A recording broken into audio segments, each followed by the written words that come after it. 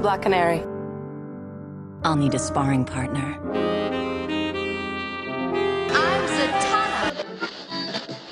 Each time I see a little girl of 5 or 6 or 7, I can't resist a joyous urge to smile and say thank heaven. For little girls get bigger every day. Thank heaven. Big girls don't cry. Big girls don't cry.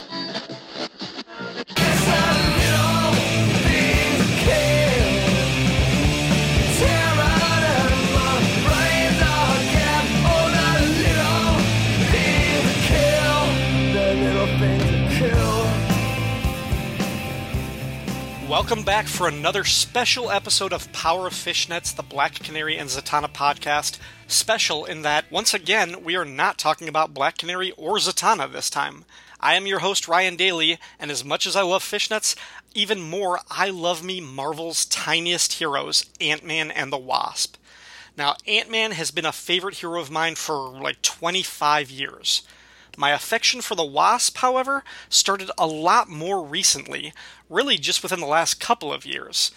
In that time, though, she has become one of my favorites, definitely a top 5 Marvel woman. But I never expected to dedicate a whole podcast episode to her, until I'm reading a random issue of Solo Avengers when I see it. There she is, the winsome Wasp in fishnets! In all of her countless costume changes, I had never seen her sporting fishnets, and I actually wondered if at the time it was just a printing or a pixel error, but there it is. And as soon as I saw Janet Van Dyne in fishnets, I knew 2 things. First, I would cover this story on a special episode of Power of Fishnets, and second, I would drop this episode around the release date of Disney's upcoming film Ant-Man and the Wasp. Within a couple of days, I knew one other thing too. I would record this episode with Sean Ross from the Pulp to Pixel podcast. He is here with me now. Ladies and gentlemen, please help me welcome fellow JVD lover and the host of Secret Wars and Beyond, Mr. Sean Ross. What is up, Sean? How you doing, man? Thank you so much for having me. Absolutely. I had to have you. I think as soon as I posted the picture on Twitter and said something like, this is going to be on an upcoming episode, I think you jumped at it and you're like, oh, I want to be on this. I'm like, oh, you are. You're already penciled in. Yeah, I think I literally Taylor Swift stalked you. Like, you had just posted, you had just tweeted it, and within like seconds I tweeted you back, and I'm like, oh, was that desperate? I'm like, yeah, that was desperate. But that's okay, because here I am co-hosting the episode, so desperation works, folks. I was going to say, it worked, whatever the strategy was. So, how and when did you first discover the character of the Wasp?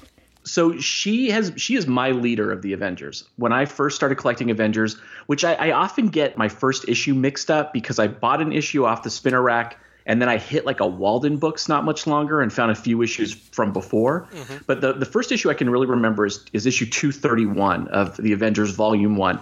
So it's Roger Stern, it's Al Milgrom, coincidentally, artist of Secret Wars 2. And I think Joe Sinnott is the inker. And Joe Sinnott does a really nice job when he inks Al Milgrom. And she's the leader of the Avengers. And this is the issue immediately following the trial of Hank Pym. So she has just lost her husband. He seemingly turned into a supervillain. He went under trial. His name was cleared. And she's been the leader of the Avengers through all of this. And when I first encounter her, she's this woman who's just been through this like really traumatic personal experience, but it is not impacting her as a leader at all. And so moving forward, like, it was just automatic in my brain that like, oh yeah, the Wasp is the leader of the Avengers. And to this day, she is my favorite leader of the Avengers. And I think straight up, I think she's the best leader of the Avengers. I actually prefer her to Cap and everybody else. Nice. Yeah, I think, so much of like what you pick up just by osmosis, and like through like trading cards and other stuff, like I always knew of the character and I knew she was a mainstay of the Avengers. But I started getting into Marvel Comics technically the late 80s, but really it was more of the 90s, and that meant I was an X-Men fan.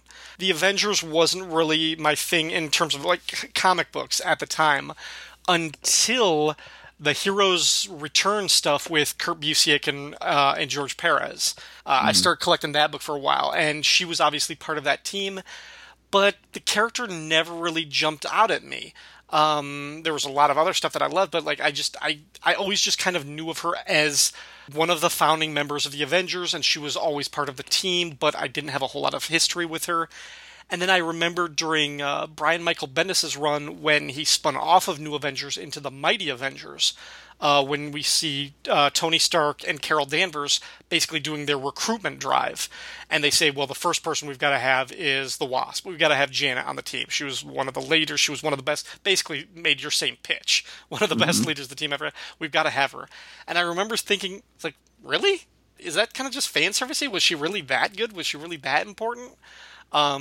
She did impress me in that initial story, but I am going to say the first time I really took note of her and I really fell in love with the character was not in comics. It was the cartoon, The Avengers Earth's Mightiest Heroes, that came out like 2009, 2010, I think. I don't know if you've seen that, but in that one, they really played up the Wasp as this young, vivacious, but just like a thrill-seeking, like just fun-loving character. And I thought, this is a character who just has fun with her superpowers. All of the other Avengers, you know, I mean, the Hulk is obviously a tortured person. Cap has this sense of duty and self-righteousness. Tony, you know, he's smart alecky, he's funny like that, but he has the burden of knowledge in that, you know, he can, that futurism thing where he can sort of like see and he knows the danger of what's at stake. But there's an episode in that cartoon early on where the Wasp and Thor team up and they end up fighting MODOK, and it's hilarious just to see the way Thor reacts to MODOK the first time he sees him. And there was just this sense of joy and fun of like these two characters who just love what they do. And especially to see the way she contrasted with Hank Pym on that cartoon, who was an adventurous sort, but very much a peace-loving, like never wanted to be a crime fighter. He didn't like violence. He did it as a last resort. And I love that sense of like the Wasp. It's like, yeah, she's there because she likes it. She has fun with her power. She believes, she takes it responsibly, but she's not tragic. She's not beaten down and everything like that. And that was the version of the character that I loved. And I sort of retroactively started thinking about her that way as much as I could when I started reading some of her older appearances. And it didn't always line up. It didn't always jive. But that was my throughway into when I started reading, you know, earlier adventures of the Avengers. Certainly the Stern run, the Shooter run before it, and things like that. That I really started to like the character a lot. Yeah, I loved that cartoon. In fact, I was devastated when they ended it in order to relaunch it as basically a much paler version. Yeah. It was so good. It was so true to the old Avengers stories. And the thing I loved about Janet on that show is, one, she was our gateway character. Mm-hmm. So you were meant to empathize with her. You were meant to sort of cheer for her. And I love the fact that she was sort of underpowered. But that episode in particular that you referred to, there's that moment where she and Thor kind of look at each other and they realize like, oh, we both love this. Like we are both like warriors born, like we're both fighters. This is when we're happiest. And I think what they did in that cartoon that was brilliant is they took the Shooter and Stern run in particular and they distilled Janet down to her essence, which is super fun-loving, vivacious, full of life, but also unbelievably fierce warrior who eventually in the cartoon, I think, would have grown into the leader of the Avengers because they clearly made her the heart of the team from the start. Mm-hmm. And I appreciated that show in particular because they didn't make her the heart of the team because she was the girl. Right. You know, it wasn't that like de facto workplace mom thing. It was very much like, no, this is the character. This is who she is. She's multifaceted and she's awesome. Yeah, that's a great way to be introduced to her. Like I said, I met her in the Stern run towards the beginning of it and got to see her grow and evolve. But that's a beautiful way to be introduced to her because she's an amazing character in that show. So, all right, let us get to the story that we're actually going to talk about. The Wasp appears in the second story in Solo Avengers number 15. This was cover dated February 1989. According to Mike's Amazing World, the on-sale date was October 11th, 1988. Did you read or follow Solo Avengers? I guess, from what I understand, it was the first 20 issues were Solo Avengers, and then the next 20 they rebranded it Avengers Spotlight. Yeah, I did actually, because it was a Hawkeye spinoff. Yeah, it was basically it was a Hawkeye. So yeah, And it was a fun series in the beginning. Particularly, I think the early issues are predominantly written by Tom DeFalco, if I remember correctly. They were drawn by M.D. Bright, and M.D. Bright is like one of those unsung heroes of the 80s and early 90s as art, and he's probably best known for like Icon from Milestone or Green Lantern from DC. But his work was amazing, and I was a huge Hawkeye fan. I loved him in this miniseries. I loved him in West Coast Avengers, so I was totally in on Avengers Spotlight and our solo Avengers. And the book is, like most sort of pseudo-anthology books, it wavers greatly in its quality, but there are some real gems in there. Yeah, and in like the first half of the book was always an ongoing Hawkeye story, and then the second half was the sort of anthology. You got to fill in short story featuring some character or another. Well, and the first arc was great for Hawkeye because there's always been that hole in his origin of like, well, wait a minute, he joins a circus and the swordsman teaches him archery, and that's always been weird. And they kind of retconned that as there was another guy there named Trickshot who really taught him, and I thought that added a pretty nice layer to his backstory. Yeah. So, Solo Avengers number 15, the short story Ronin on Empty. Puns. This is written by Fabian Nicieza, penciled by Tom Morgan, inked by Mark McKenna, lettered by Michael Heisler, colored by Paul Beckton, and edited by Mark Grunwald. Janet Van Dyne represents her family's company at an electronics trade show in Michigan when a surge of screams rises from one of the displays. Janet shrinks down, becoming the pint-sized Avenger the Wasp, and zips over to the Stain International display, where a giant Unicron-looking robot appears to be eating someone whole. Janet recognizes the giant as the top half of Red Ronin, a colossal mecha that battled the Earth's mightiest heroes in Avengers 197 through 199 of their own book. She also identifies the would-be finger food as Karaguchi Inoyawa, a Stain executive there to demonstrate, in the most ostentatious and tasteless way possible, that the reprogrammed half-completed Red Ronin is perfectly safe and suitable for construction and terraforming. Karaguchi attempts to flirt with Jan, but she shuts him down. As she walks away, though, she can't help but admit to herself that he's cute and she considers having dinner with him. Meanwhile, a disgraced former Stain employee named Joe Kilman hijacks the Red Ronin's programming. The robot awakens, knocking down an access tower. Janet shrinks again, using her bioblast sting on a support cable that hooks onto the tower, saving dozens of people below from being crushed. Then the Red Ronin moves, crashing through the wall of the convention, crawling across the parking lot, smashing every car in its way. Janet tends to the panicking people inside, noticing one unconscious man. It's Joe Kilman, and the Red Ronin schematics are visible on his computer. Jan grabs Karaguchi to ID Kilman and to find out what he did to the robot. Karaguchi tells her that Red Ronin's programming is locked. It will seek out its legs, currently in Chicago, and destroy anything in its path to get them. Jan strips off her pantsuit to reveal her orange one-piece wasp costume and, gasp, be still my heart, a pair of fishnet stockings. Yeah, boy. She takes a headset communicator and flies off after the robot, with Karaguchi directing her. She flies inside the mech, but trips the internal defense system. She zigs and zags, avoiding heat-seeking pellets, but she's doused with flame-retardant foam. In rage, she rips out a bit of circuitry, causing the robot to act drunk and fall down. She makes it to the Ronin's central wiring system. Karaguchi tells her to pull the red wire, but they are all red, so she pulls all of the red wires. Eventually, the robot stops. In the aftermath, as construction crews move the robot, Karaguchi repeats his offer to take Jan to dinner. As if in answer, the Red Ronin burps and Jan makes fun of him. The end. All right, Sean, what did you think of this short story? Yeah, I think it's fun, man. I usually think of Tom Morgan as the man who ruined the 90s.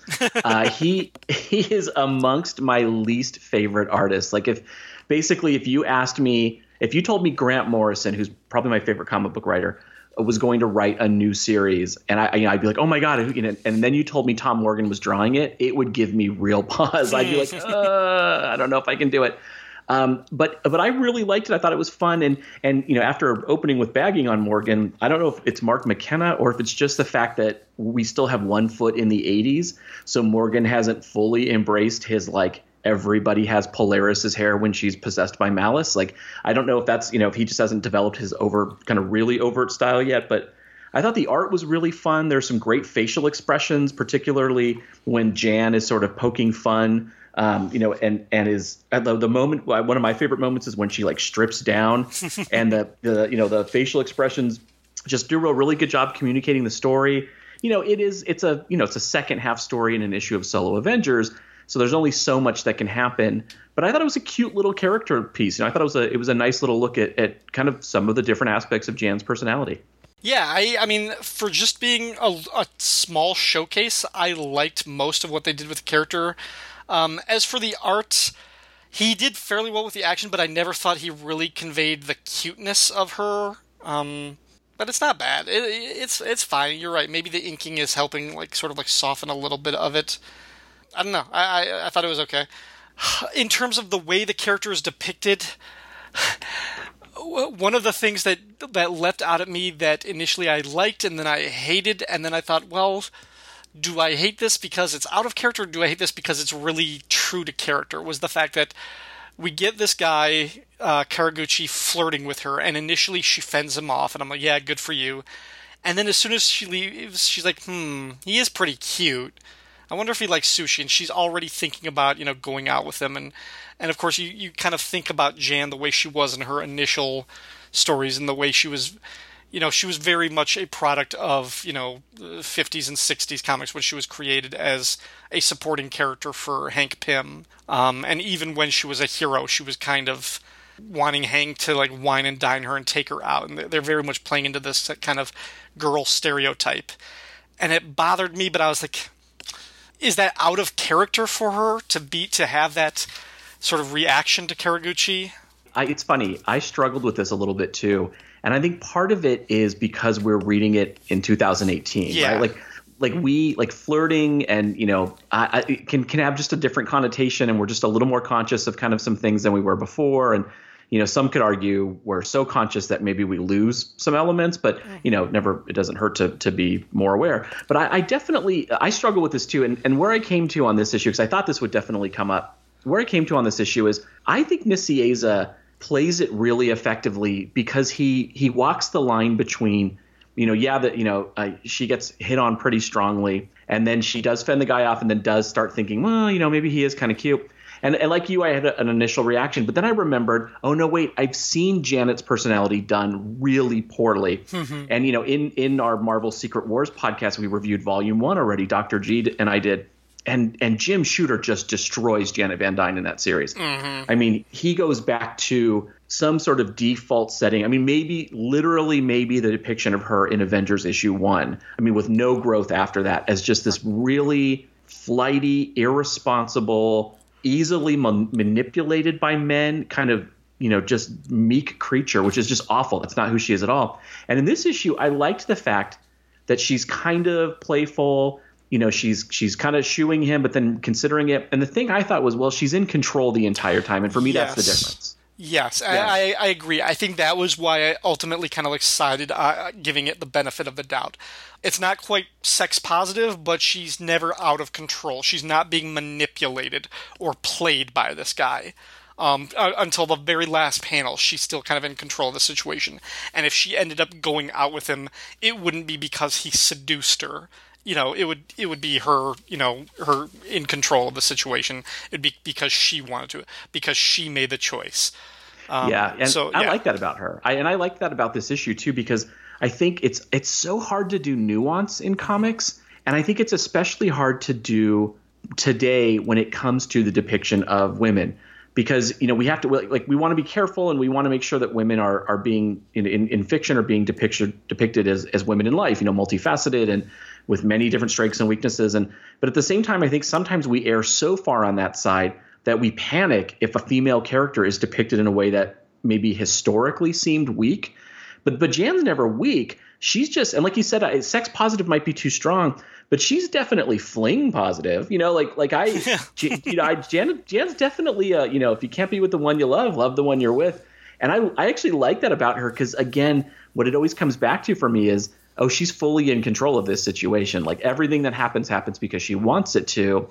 She just wants why. I mean, she's literally the sort of female version of like, well, I don't need to buy the cow. I can go around and get milk for free. And I don't know. I like that. I like the subversion of that. And I like that writers have taken her to that place.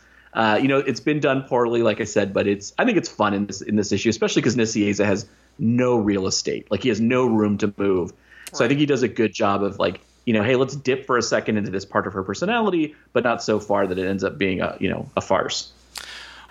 Would Jan go to a trade show like this? And would she wear a pantsuit there? So that was I can suspend disbelief, but you have called out the part that was maybe a bridge too far because I'm watching. So Red Ronin, and I'm already excited because I'm like, oh, Red Ronin's in this, and is his arm going to detach? And like I totally owned the Shogun Warrior toy when I was a kid, and I was super excited for this. And then they cut from Stain International, and I mean this is going to be like total continuity nerd, but part of me was like, wait, was Stain International still around at this point? Like, hadn't the Ironmonger story happened? And then I'm like, would they be the big man on campus at the show? And then Van Dyne Industries is like this tiny little booth, and I'm like, no, and so like I was obsessing over stupid stuff like that. Right. But no, I think you're right. I don't think she's at a trade show, and more importantly, I do not think she is like, presaging Hillary Clinton's choice of dress. Like I don't see her in a pantsuit. She's not a pantsuit woman to me. And so, yeah, that was a part I had to really struggle with. I think she would probably be at the cocktail bar after the show. Oh, yeah. Or she'd be the feature. Yeah. That's where she would be networking. She would be, Beyond all of that, though, I think I loved it. I really got a kick out of the story. In part, I think I'm susceptible to this type of story in the plot. I like when shrinking heroes have to kind of like go inside larger bodies or things like that. Like for numerous reasons, I think my favorite episode of Batman: The Brave and the Bold is when the Atom and Aquaman have to shrink and go inside Batman and fight off like the virus when he's poisoned by chemo or something. And I just love it. The Futurama episode when they go inside Fry after he eats the truck stop sandwich and gets the worms that are changing him. I love those things. Well, it's awesome. I mean, if you think back to like the days of early cable when they would show the same movie 50 times, so like you were home as a kid in the summer, Inner Space, man, with Dennis Quaid. Yeah. That was like that started my love of like at some point in my life I would like to be shrunken and injected into a human body so I could go on that journey. Like that's a bucket list item for me. But here's the one sort of thing that my brain ran into as I'm enjoying the plot. Jan has the capacity to shrink, so she can go inside a robot or whatever and have this like adventure thing. But Red Ronin is already giant. So a normal-sized person could go inside his body and have the same sort of adventure. Like, proportionately, we don't get more bang for our buck based on the fact that she's shrinking and she's already going into a larger, a robot that's the size of a skyscraper. It's like he was supposed to pick one. And I think the reason I was hung up on this was, as I was reading this, I was reminded of my own little head fan fiction where a couple of years ago I had in mind what I would do if I ever got the chance to write an Ant-Man comic. And part of the storyline would be that Scott Lang starts his own kind of security firm like the movie Sneakers, where he specializes in using his power to break into banks and other corporations to show how weak they are. Now, Nick Spencer ended up basically using that idea in his astonishing Ant-Man run, even though he didn't play into that, but that was like a big thing, was Scott Lang started this security solutions company. And I was like, damn it, I was going to have that idea. But I was going to do, in the first issue, or the first story that I was going to write, was S.H.I.E.L.D. grabs Scott Lang, and they're like, we need you, and they bring him to, some construction site or, warehouse or something, where they just happen to uncover the head of one of the Ultron robots from some long ago forgotten body. And they're like, this is Ultron, we do not screw around with this, we need you to go inside, investigate, find out if there's anything wrong. And he's like, I'm the wrong Ant-Man, I didn't build this thing, you got the wrong guy. But then it would end up being Ant-Man crawling inside of this Ultron head that wakes up, and you just see all of it trying to deactivate, and he's basically going through a death trap warehouse that's all inside the head of one Ultron drone. So I had that in mind. That was the story. And then when I read this, I was like, okay, they're kind of doing the same thing. It's not a wholly original idea. But we're getting the Wasp doing a lot of the same stuff, just flying into this Red Ronin, being attacked by the basic defense systems. It's pretty awesome. It's a good idea. I mean, my favorite version of this, I mean, obviously there's that great Ant-Man issue, with Neil Adams and Roy Thomas where, he goes into the Vision and to repair him. But Brian Michael Bendis and I think Stuart Immonen did an issue of New Avengers. And this is when Norman Osborn, controlled everything. And he actually kidnaps Luke Cage and he puts attaches a bomb to his heart. I guess Brian Michael Bendis was watching Lost at the time or something. And he attaches a bomb to his heart. And so they call in a couple specialists. And I think one of them is definitely Ant-Man. I think the other one may be Doctor Strange because they needed like a surgeon, somebody who knew the human body. And they shrink down and they go inside Luke Cage and they take up a moment.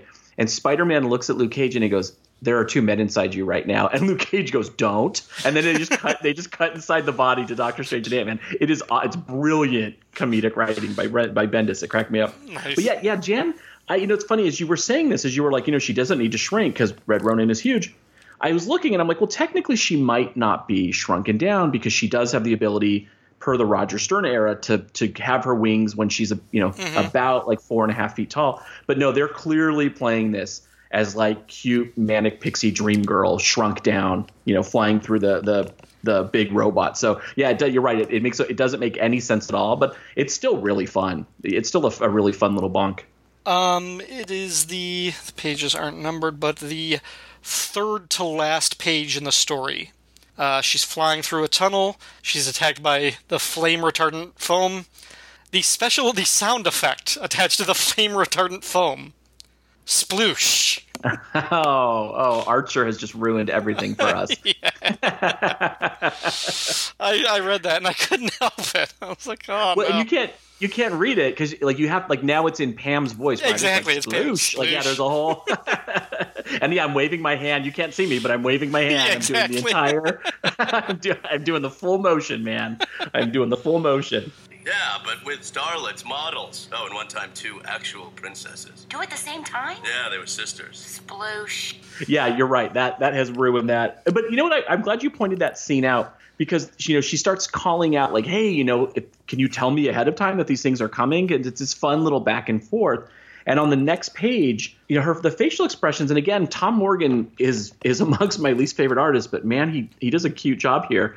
There are these great facial expressions where she's like, she gets sort of beamed, zapped, and she's, flying in, and she's making these great like, fist up, I'm mad kind of, and they read a little young for Janet Van Dyne, but they're still really fun, and it's it adds to the light kind of airiness of this episode, which I thought was really cool.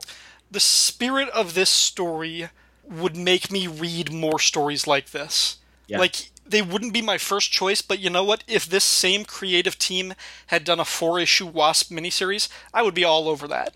Me too. You know what it reminds me of? It reminds me of the Elongated Man miniseries from the 90s by Mike Parobeck on art, and I don't remember who wrote it. I think it was Gerard Jones, unfortunately.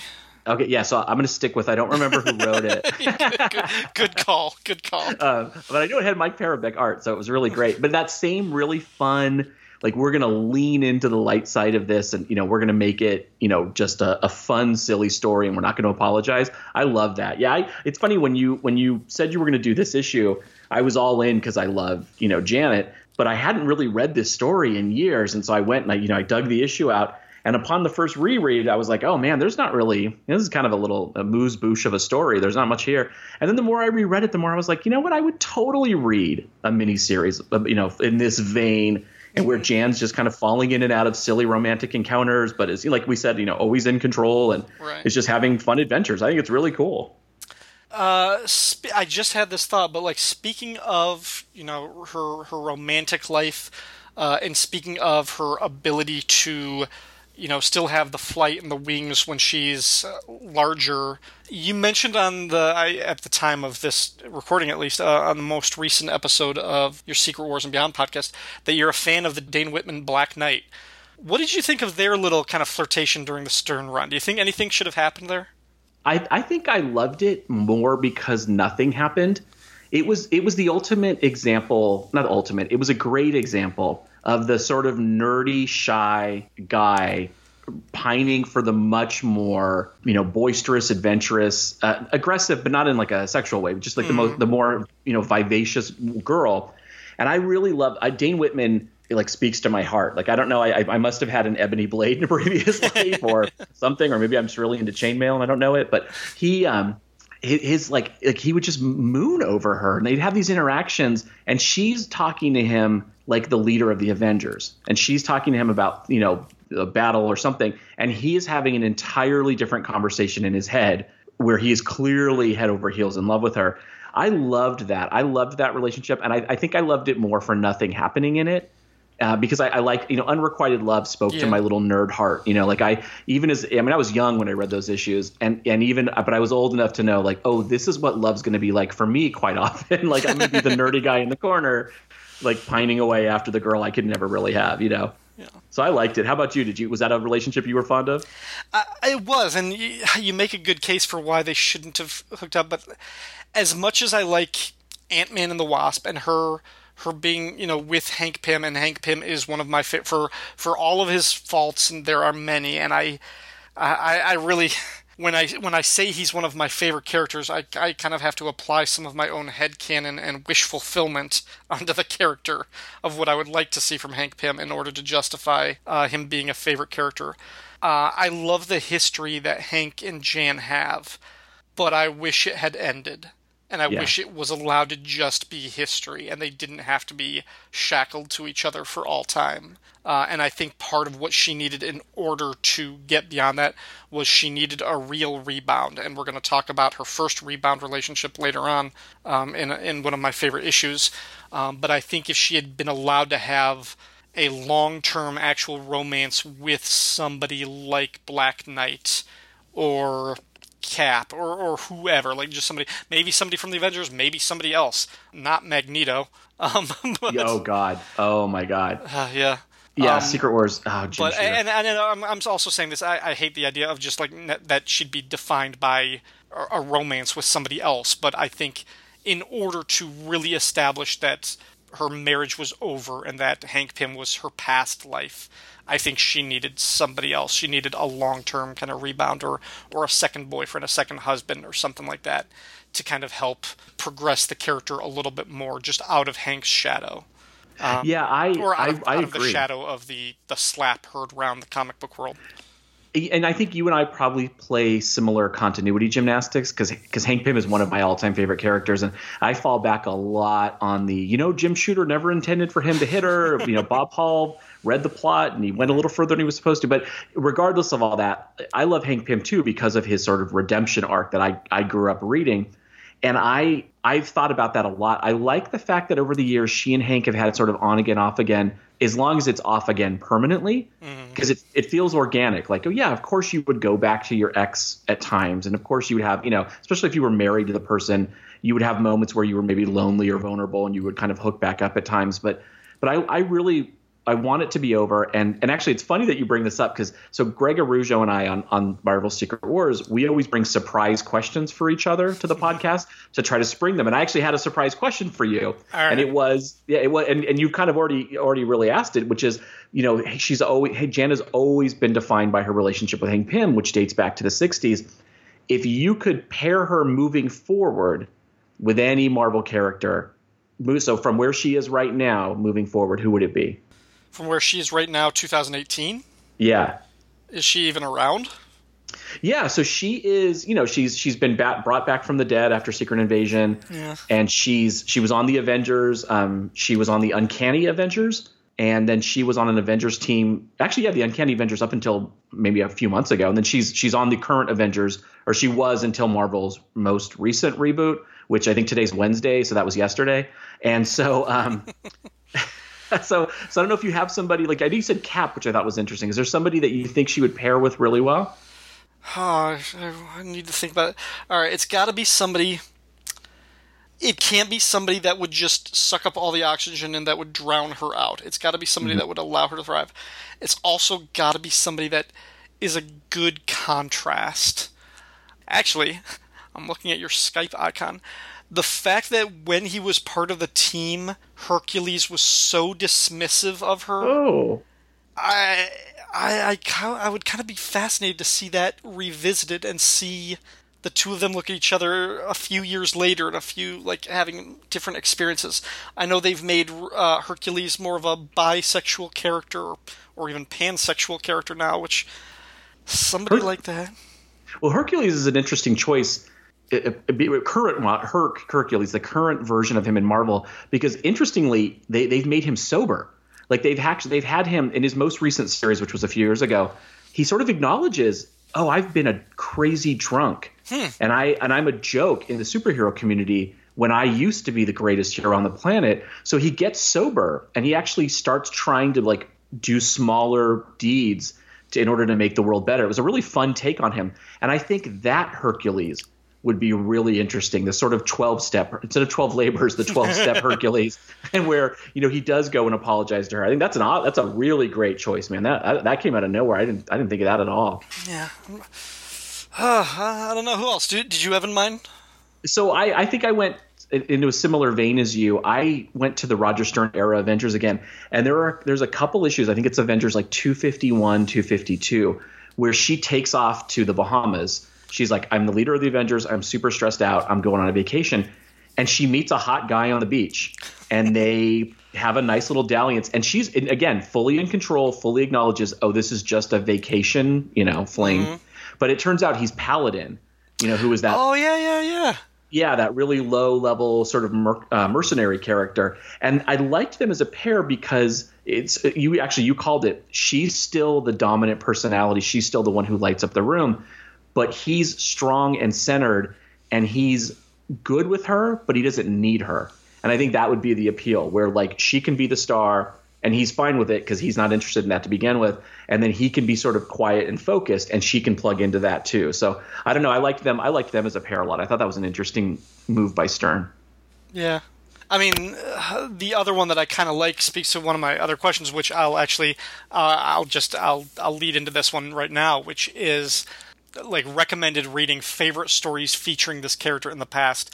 And I'll start off with mine, which is a very quirky story from the Avengers because it doesn't involve them being the Earth's mightiest heroes or fighting off an alien invasion or anything. But it's Avengers issue 224. And at this point, she has broken up with Hank. Hank is actually in jail at this point. She's kind of devastated, dealing with the after effects of their breakup. And she's basically doing that. She's like kind of going out and trying to like socialize. And who kind of falls into her orbit like satellites that cross? It's Tony Stark. And at this point, she does not know that he is Iron Man. That is, even though they're founding members of the Avengers, she is like one of the few people who doesn't know that particular secret.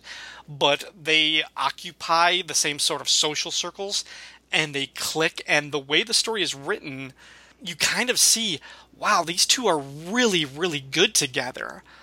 They just have this kind of like fun joie de vivre, and they're both rich, and they come from the same kind of background, and they just have this love of life. It's totally like, you know, like it's a power couple dynamic. You think like in like sort of celebrity terms, like they would be all over the tabloids and everything, and there would be like a mashup of their name, like Tanit or Tonit or something like that.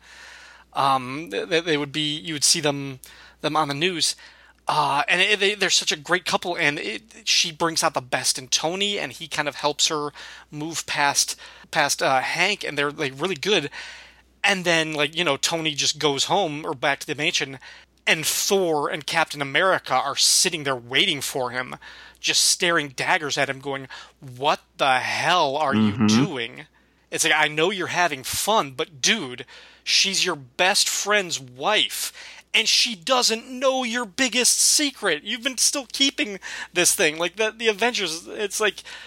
So, and he tries to justify it. He tries to play it off, and they're like, no, it's wrong. You're just wrong.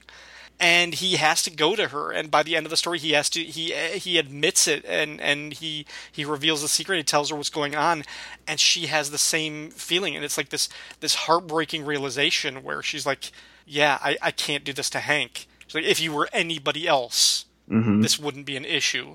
It's like, but we still got Hank between us, and it's wrong, and it's this heartbreaking little emotional soap opera, and I just love it. It's one of my favorite Avengers issues. It has nothing to do with Kang or Ultron or anything like that.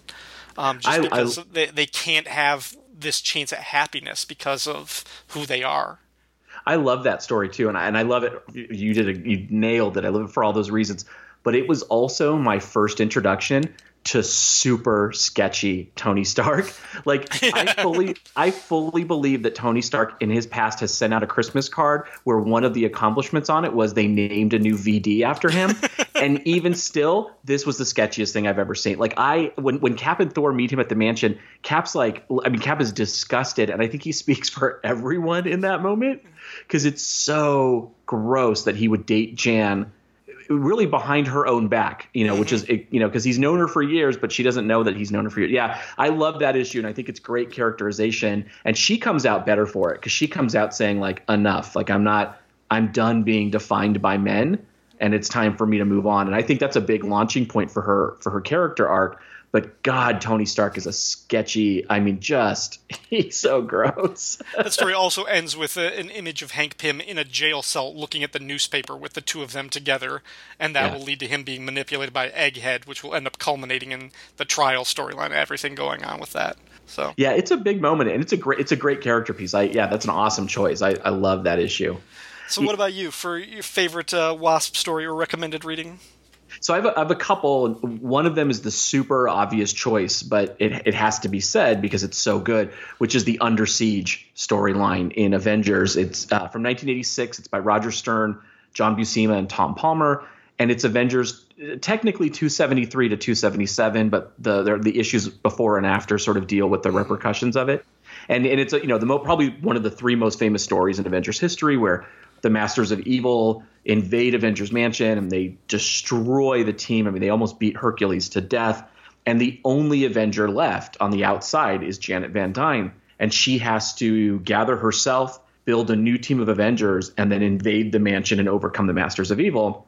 And she does so. And I mean, it's peak. The Roger Stern Avengers run is one of my 4 favorite comic book runs of all time. And I don't think he gets enough credit as like one of the big guns of 1980s, especially for Marvel. And that particular story is the end of the arc. Technically, Jim Shooter began, but Roger Stern really picked up for Jan after the fall of Hank Pym and after their divorce. And she, in particular, I would zero in on Avengers 275, where she's at the hospital visiting Hercules, who's on death's door, and Scott Lang, Ant-Man, is there. And this is before the movie, 30 years before the movie. So he's actually more of like a science-based character than he is like a goofy character. And the Absorbing Man and Titania show up to kill Hercules, and the Wasp and Ant-Man have to stop them. I mean, and it's one of those like mutants and masterminds where your DM is like, oh, you turn the corner and there's Titania, and you're like, dude, I'm playing the Wasp. Like, how am I supposed to beat Titania? And these are two Hulk villains seriously, going up against Ant-Man and the Wasp. Yeah. Like, there aren't enough hero points in the universe to win that fight, but they use their brains and they are able to defeat both of them. And so that's the, like, if you're listening to this and you just really aren't familiar with her as a character, like, there's your Bible. Like, go to that story first. I would pick maybe a little lesser known story would be from Marvel Team Up 59 and 60. This is from 1977. And it's Chris Claremont and John Byrne. So, a team lost to time. I know people probably aren't so super familiar with their work. But Spidey goes to see Yellow Jacket, and they're attacked by Equinox, who's half Iceman, half Human Torch. He's, very 70s. And they're fighting, and it looks like Yellow Jacket dies. And so the Wasp, swears revenge. And this is a really cool issue because even during the issue, Spider-Man himself even thinks, God, I've always thought of her as this like flighty socialite who wasn't very serious, but man, she's hardcore. And she goes in and she helps defeat Equinox. And over the course of those 2 issues, you also come to find out that Hank Pym had been adjusting her power level, and she didn't realize it. So she comes out of that story, and he's still alive, obviously. She comes out of that story like way stronger, way more self-assured, and suddenly actually way more powerful. So I've always liked that as like a fulcrum in her arc, because I think it's one of the seeds that's planted that eventually Stern and Shooter pick up on when they turn her into like, the best Avengers leader ever. Mm-hmm. Going back to the Under Siege storyline, I reread that the second time just a couple months ago, and I remember at one point thinking, I don't remember. Does Jarvis die in this story? He comes close, yeah. That was such a ridiculous... I was like, no, Jarvis doesn't die here. What do you think? But I was reading that. I was like, I really think they're going to kill Jarvis. Like, well, this is getting dark. This is going dangerous. And yeah, like, I knew in my head, I was like, no, he doesn't die here. But I really thought, like, even the second time reading it, I was like, maybe they do kill him. You're like, maybe I misremembered. But even the epilogue to Under Siege is a fully focused Jarvis issue where he's in the hospital. All the Avengers are coming to visit him. Yeah. Oh, it's amazing. And he actually has this whole little emotional arc where he's like, I'm out. I can't do this anymore. I almost died. And then comes to a point at the end where he's like, no, if I'm going to be as heroic as the people I serve, I need to step back into service. And that's my favorite Jarvis story ever. Yeah, that arc, Roger Stern was just at the top of his game. And that arc is so good. There's a moment in it where Baron Zemo has Cap tied up, and he breaks into Cap's locker, and he has a picture of his mother. And it's the last picture of Cap's mom, and he rips it to shreds in front of him, and Cap just stays stone-faced, and Zemo gets frustrated, and he storms off. And then at the end of the arc, when they've defeated the Masters of Evil, Stern takes the time to loop back to Cap, and he's talking to Monica Rambeau, who's the greatest Captain Marvel, and he starts crying. And he's like, this was the last picture of my mom. He's like, will I even remember what she looks like in a few years? And you're like, oh my God, this is such good writing because it hit him really hard, but he wouldn't show it to his enemy. And it's just, I mean, it's for me, it's the pinnacle of comic books, or especially for the Avengers. It's the best Avengers run. Yeah. All right. As much as I like seeing Janet in fishnets in this story, the Wasp is known for something else, which is numerous, almost comically so, numerous costume changes. I think it's actually been parodied a few times, but do you have a particular favorite Wasp costume? I do. I have a couple. Before I mention them, I have to say I hate her fishnet costume in this story. I don't like it either. It is so, and I love the power of fishnets. I'm a big Zatanna fan, big Black Canary fan, and I've listened to the show, and I was super excited when you're like, wait, what? The Wasp in fishnets? And then when I reread the issue, I was like, why does it look dirty? Like, she doesn't belong in fishnets. She shouldn't have fishnets in her costume. This is a very weak segue just to make an excuse to have this story, but. Yeah, she just looks like she's in her underwear. It's really not. Yeah. Tom Morgan, that's as much as I thought the art was fun and cute, that was something he very much misses the boat on. But yeah, so I have a couple favorite costumes, and one of them is probably if you ask 10 comic book fans, this one would probably show up. But around Avengers for a long time actually, but 199 in particular, George Perez is drawing the Avengers, and there's a Wasp costume that's light blue and white, and there's only one leg and the other leg is bare. And it's such a pretty look. I mean, it's George Perez, so it's like, oh, of course, this is, well designed and really gorgeous. And I just really liked it. I've always liked the color scheme. I've always thought it was a really dynamic look, but also very feminine in a really cool way. So that's one of my favorites. And then my absolute favorite is from the Roy Thomas era, Avengers 69 to 71. She wears a tweed jacket and a scarf and like no leggings. And she looks like Marlo Thomas. She looks like, that girl out about town in the, like a little cute little kind of 60s go-go outfit. But she totally fights crime in it. And I love it because it's not practical in any way. I mean, she literally looks like it's her first autumn in New York. And she's, dressing the part. I mean, it's the Anne Hathaway montage from Devil Wears Prada, right? Yeah. And I love it. It's so not practical. It doesn't provide her any protection in a fight, but it's pure Janet Van Dyne because it's a great look, and that's really kind of all that matters. How about you? I do like her look from the Siege era, from the Under Siege era, the Roger Stern look, when she just has, it's basically a kind of yellow vest, yellow gloves, yellow boots with, depending on it, it's either black or kind of dark blue sleeves and legs. It's just a very sort of simple but easy to visualize sort of superhero costume. And then there's actually, I think it was during the Remender Uncanny Avengers, I think she was brought back in a costume that was very similar to that similar color scheme, except she had sort of a version of the classical headpiece helmet that she had from the original costume with the goggles. And it kind of reminds me of like the movie version of the Wasp, but you get to see her lower half of her face, her lips, and everything like that, and it's cool. I just thought that was kind of a cool look. I do like the yellow and black or yellow and blue color scheme for her. I think it's fitting for the Wasp. So yeah, probably that natural costume from the Stern run I really like. I love that costume too, because that's the costume I most identify with her, because of that's my favorite run. I just have trouble because Professor X's outfit from Secret Wars 1, the all yellow with the giant black X, has just so ruined that color scheme for me that I don't know. I just have trouble. But yeah, that's a great costume. That's an all-time great as well. I really love it. Okay, then I think moving beyond, this episode should drop within a week of the release of the movie Ant-Man and the Wasp. Sean, what do you think of the character, sort of the Wasp, whether it's Janet Van Dyne or not, within the Marvel Cinematic Universe? I'm super excited. I love Evangeline Lilly. Like, I was a big Lost fan. I'm one of those weird people who was such a big Lost fan that I actually think they nailed the final season, which I know is sacrilege. I know there are people who are like, what? But you'll understand this. My wife and I had our daughter between seasons 5 and 6 of Lost.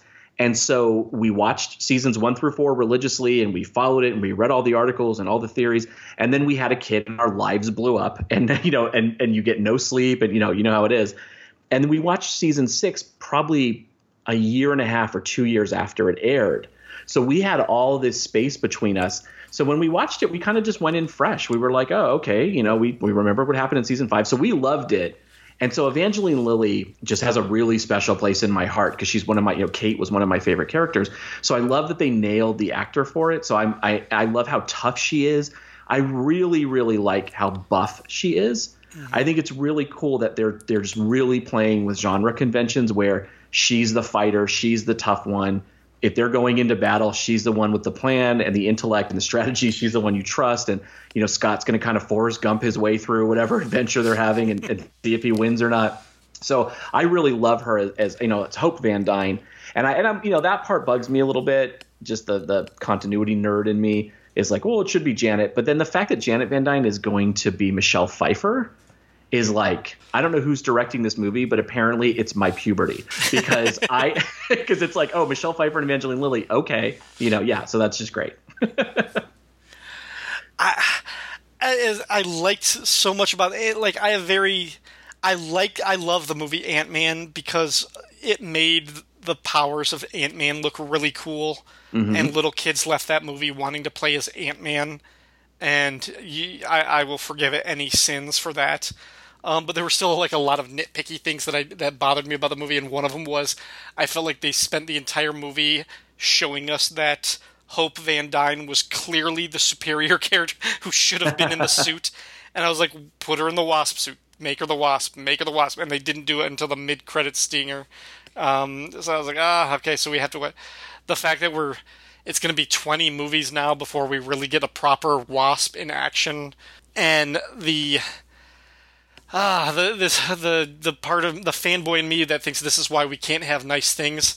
I can't watch the original Avengers movie now without thinking, what if Scarlett Johansson was playing the Wasp instead of Black Widow, and like Dr. Selvig was Hank Pym or something, and oh yeah, and like what you could have had like these types of things. So that's an alternate universe that I would love to play in. But yeah, I do like that they're making her a tough character who, again, from the looks of the teaser and the full trailer, it looks like she's going to kick all the ass, and it's really going to be her, again, like taking charge, and Ant-Man just like hanging on by a thread to kind of survive the movie. Well, it really seems to be like it's going to be Hope or the Wasp doing all the hard work. So. Well, and I need this movie, man. I was not emotionally prepared for Infinity War. I mean, I have Infinity Gauntlet. I read the mini. I knew the story, but I went into that movie and I just like, and spoilers, by the time this drops, the entire world has seen the movie. But within the first 5 freaking minutes, we lose Heimdall and Loki. And I was like, oh, no. I'm clearly not in a place emotionally for this. Like, I just am not ready. And so I am so ready for Ant-Man and the Wasp. Even the trailer just makes me grin. Like the moment where she kicks the van open and throws the Hello Kitty Pez dispenser. I'm not kidding. I'm like, yes, like there's a primal scream for me, because one of the things that Marvel does, I'm not laying any new ground here, but one of the things that Marvel does so well is to swap tones and to have, tonal range across their line. And that in Infinity War in particular, it was so evident the minute the Guardians of the Galaxy hit, the movie just felt 10 pounds lighter for a little bit, and so I'm so ready for a fun romp and a little reminder of the sillier side of Marvel, and then it's just that their cast is brilliant. And Paul Rudd in particular, is just made to play Ant-Man. So I'm really excited for it. I'm excited for Evangeline Lilly. And I think I don't think this is going to happen, but if anybody's got the audacity to do it, it's Kevin Feige and Marvel. I could see them laying the groundwork for her being the leader of the Avengers. Like whatever phase 2 Avengers team there is, I could see it being her who kind of looks around the room and goes, all right, everybody fall in line. Here's what we're doing. And so I don't know. I hold out some hope that this is just the beginning for her. I hope so. I hope so too. I know she filmed stuff for Avengers 4. I really hope that both she and Ant-Man, because I'm assuming that this movie will end, like the post-credits or mid-credits thing will acknowledge the end of Infinity War. Yeah. But I'm hoping that they will be kind of integral to or very tied into the events of Avengers 4, and that by the end of it, as we see some of the old guard being phased out, I hope we see the new lineup of the Avengers kind of being phased in, and I think she will be a focus of that. I think she will be front and center. Yeah, I don't see any reason why, especially if Marvel kind of continues its current formula and borrows a little bit from the current Star Wars formula of these like side projects, there's no reason why there's not, a Wasp standalone film at some point. Right. Yeah. Do we want it based on the story we just read? No, they could be better. Well, hey, listen, if you give me Red Ronin on screen, yeah, I'm okay. I think I would be okay with it. I'd be first in line to see that movie. No, do my story. Have her shrink down in one of an Ultron head. There's an Ultron head somewhere. That would be awesome. In the damage control garage, like deep storage garage. It's so good. It's just that reminder too of like, we could just Mad Lib this. We could be like Dr. Doom and, the Absorbing Man walk into Star Labs. And, I know I'm mixing universe, but like all of this is on the table. Yeah. Like it's so bizarre that we live in a world where like we very well could get a Wasp in Ultron's head movie. And it could be, the surprise hit of 2025. You never know. All right, Sean. Well, thank you very much for helping me talk about this character and this story and being part of this special episode of Power of Fishnets. Where else can our listeners find you if they want to hear more from you? So I am on Twitter at Sean42AZ. I am the co-host of Marvel Superhero Secret Wars and Beyond at the Pulp to Pixel podcast network. You can also find, we have some other shows like Secret Sagas of the Multiverse, which is basically comic books in media. We have MotuCast, which is Masters of the Universe. And a few new shows that are actually coming down the pike pretty quickly, along with Dr. G and with Greg Arujo, who is like the nicest man in podcasting. He's just, the nicest person in the world. I don't know how he got paired with me. He must have been a really bad person in another life, which I've told him repeatedly, and he just keeps denying. But I'm sure there's some secret, there's something there he's hiding. So we're, our shows drop usually first week of every month. And then, hit me up on Twitter and just thank you so much for letting me be on the show. And, I was on, you had me on Midnight, the Podcasting Hour, and that was a blast getting to talk about Bernie Wrightson. So I appreciate you, I appreciate you doing this twice. Like first was an accident. Second is just masochism. So, it tells me a little bit about you too. And seriously, folks, you need to be checking out the Marvel Secret Wars and Beyond podcast that Sean co-hosts for no other reason than 5 words. Chulo, the Herald of Galactus. That was my favorite moment. Yeah, that was my favorite moment when Greg and I realized that Galactus had a herald that just went out and got him. It's basically space Tinder. It's my favorite moment ever as a podcaster.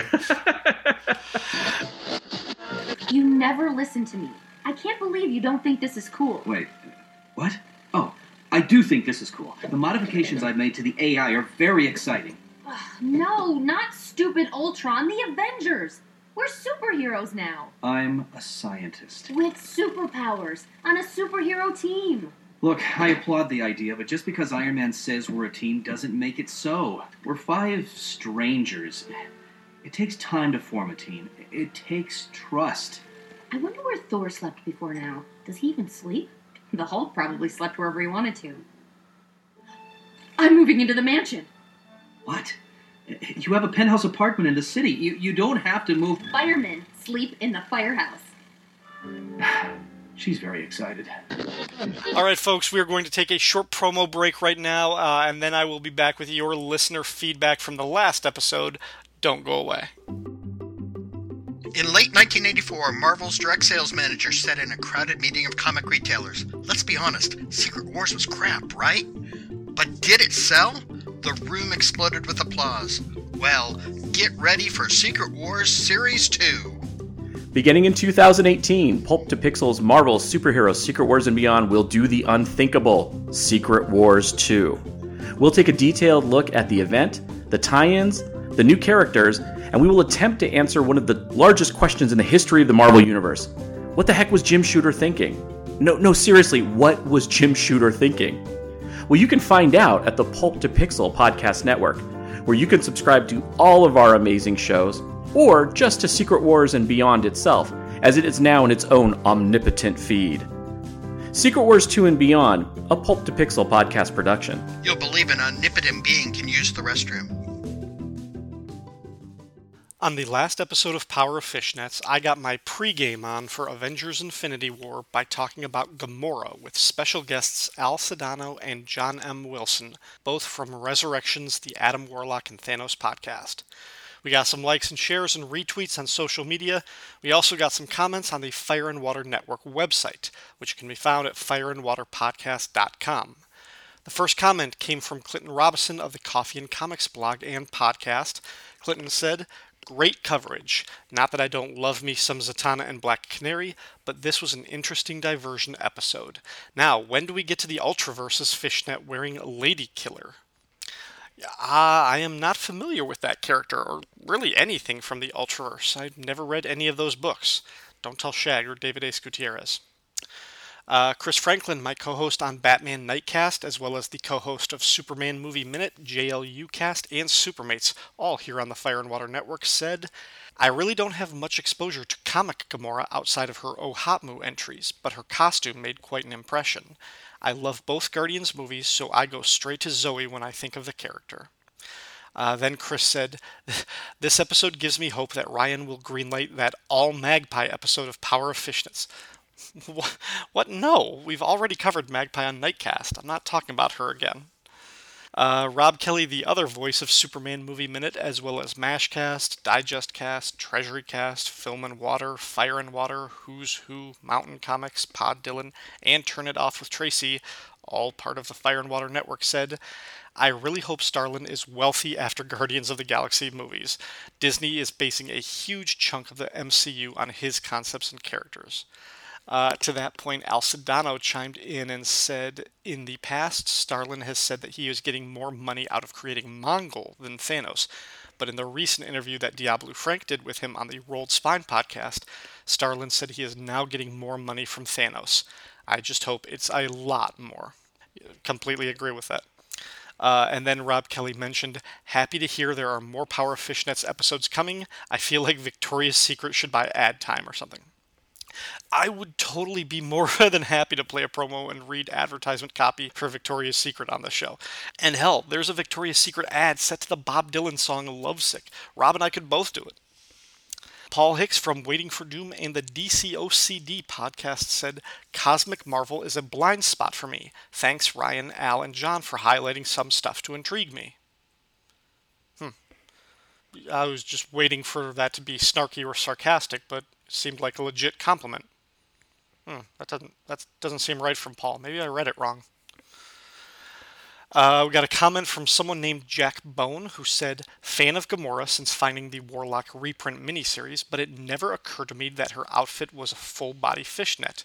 You know who else rocks one of those? Spider-Man villain Mysterio. Fishnet and fishbowl."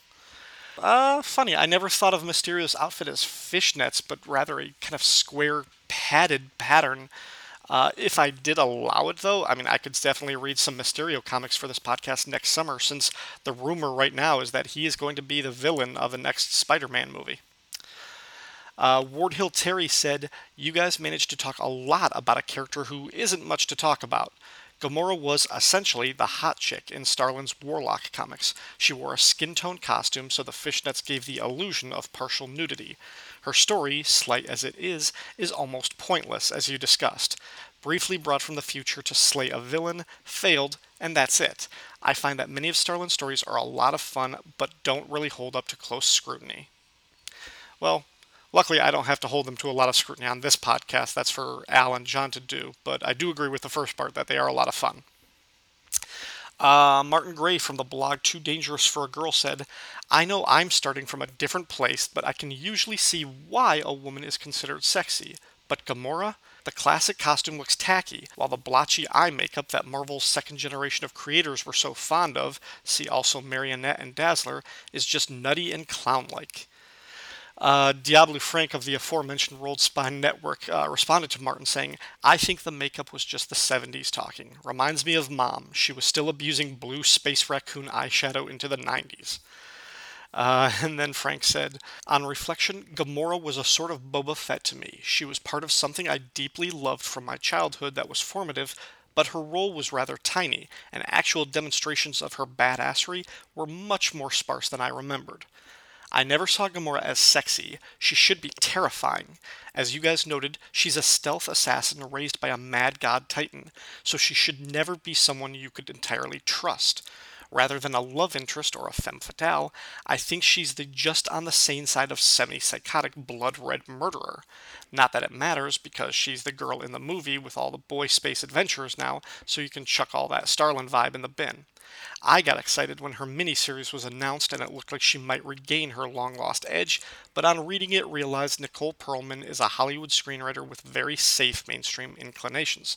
Also, it was a dumb book and Gamora was the worst thing in it." I agree with that take. I would love to see Gamora get more of a crazy, scary murderer vibe. And yeah, sadly, the recent Gamora miniseries that I read for this was not very good. No. Brian Linton said, "I never associated Gamora's costume with fishnets, but I'm glad Ryan did so that we could get this great episode." Hey, that's what I'm here for. I see fishnets where no one else does. Brian said, "I agree that Gamora's appearance in the first Guardians of the Galaxy movie was a little disappointing, especially during the prison scene. I think she should have saved Peter from being shivved rather than the other way around. It would have been a good way to show Peter and the audience how lethal she could be." Yeah, I totally agree. I would have liked to see a scene like that, or any scene that demonstrated her abilities and backed up the reputation that she had. So. And the final comment came from Tim Price, who said, "First time listening to Power of Fishnets, and it didn't disappoint. Fun episode all around." Well, thank you very much for that comment, Tim. I hope you go back and listen to some of the previous episodes. Thank you, Tim. Thank you, everybody else who left a comment or who supported the show on social media. Thank you once again to my guest on this episode, Sean Ross from the Pulp to Pixel Network. Thank you, wonderful listeners, for downloading this podcast. What is next for the show? I'm not entirely sure right now when I will get back to it. There's a lot of stuff on my plate at the moment, so it's been a lot easier and a lot more fun, really, to just do these one-off special episodes than rather a continuous storyline. So I don't know when I will get back to more Black Canary or Zatanna stories. Maybe I'll do a special episode on the Daredevil villain Typhoid Mary. Let me know if that would be of any interest to you. Yeah, until next time, whenever that may be.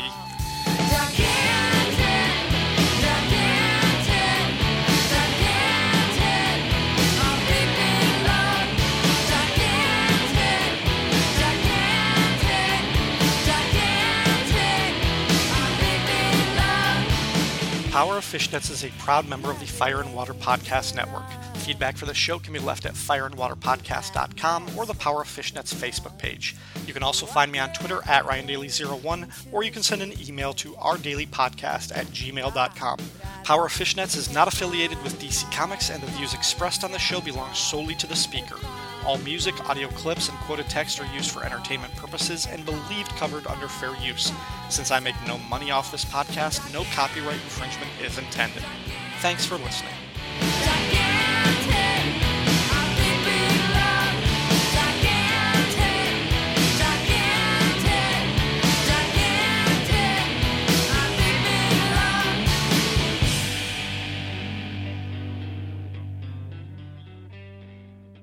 I tire of these geeks. Should we not call the other Avengers? They'll only slow us down, big guy. Think you can clip their wings? Aye.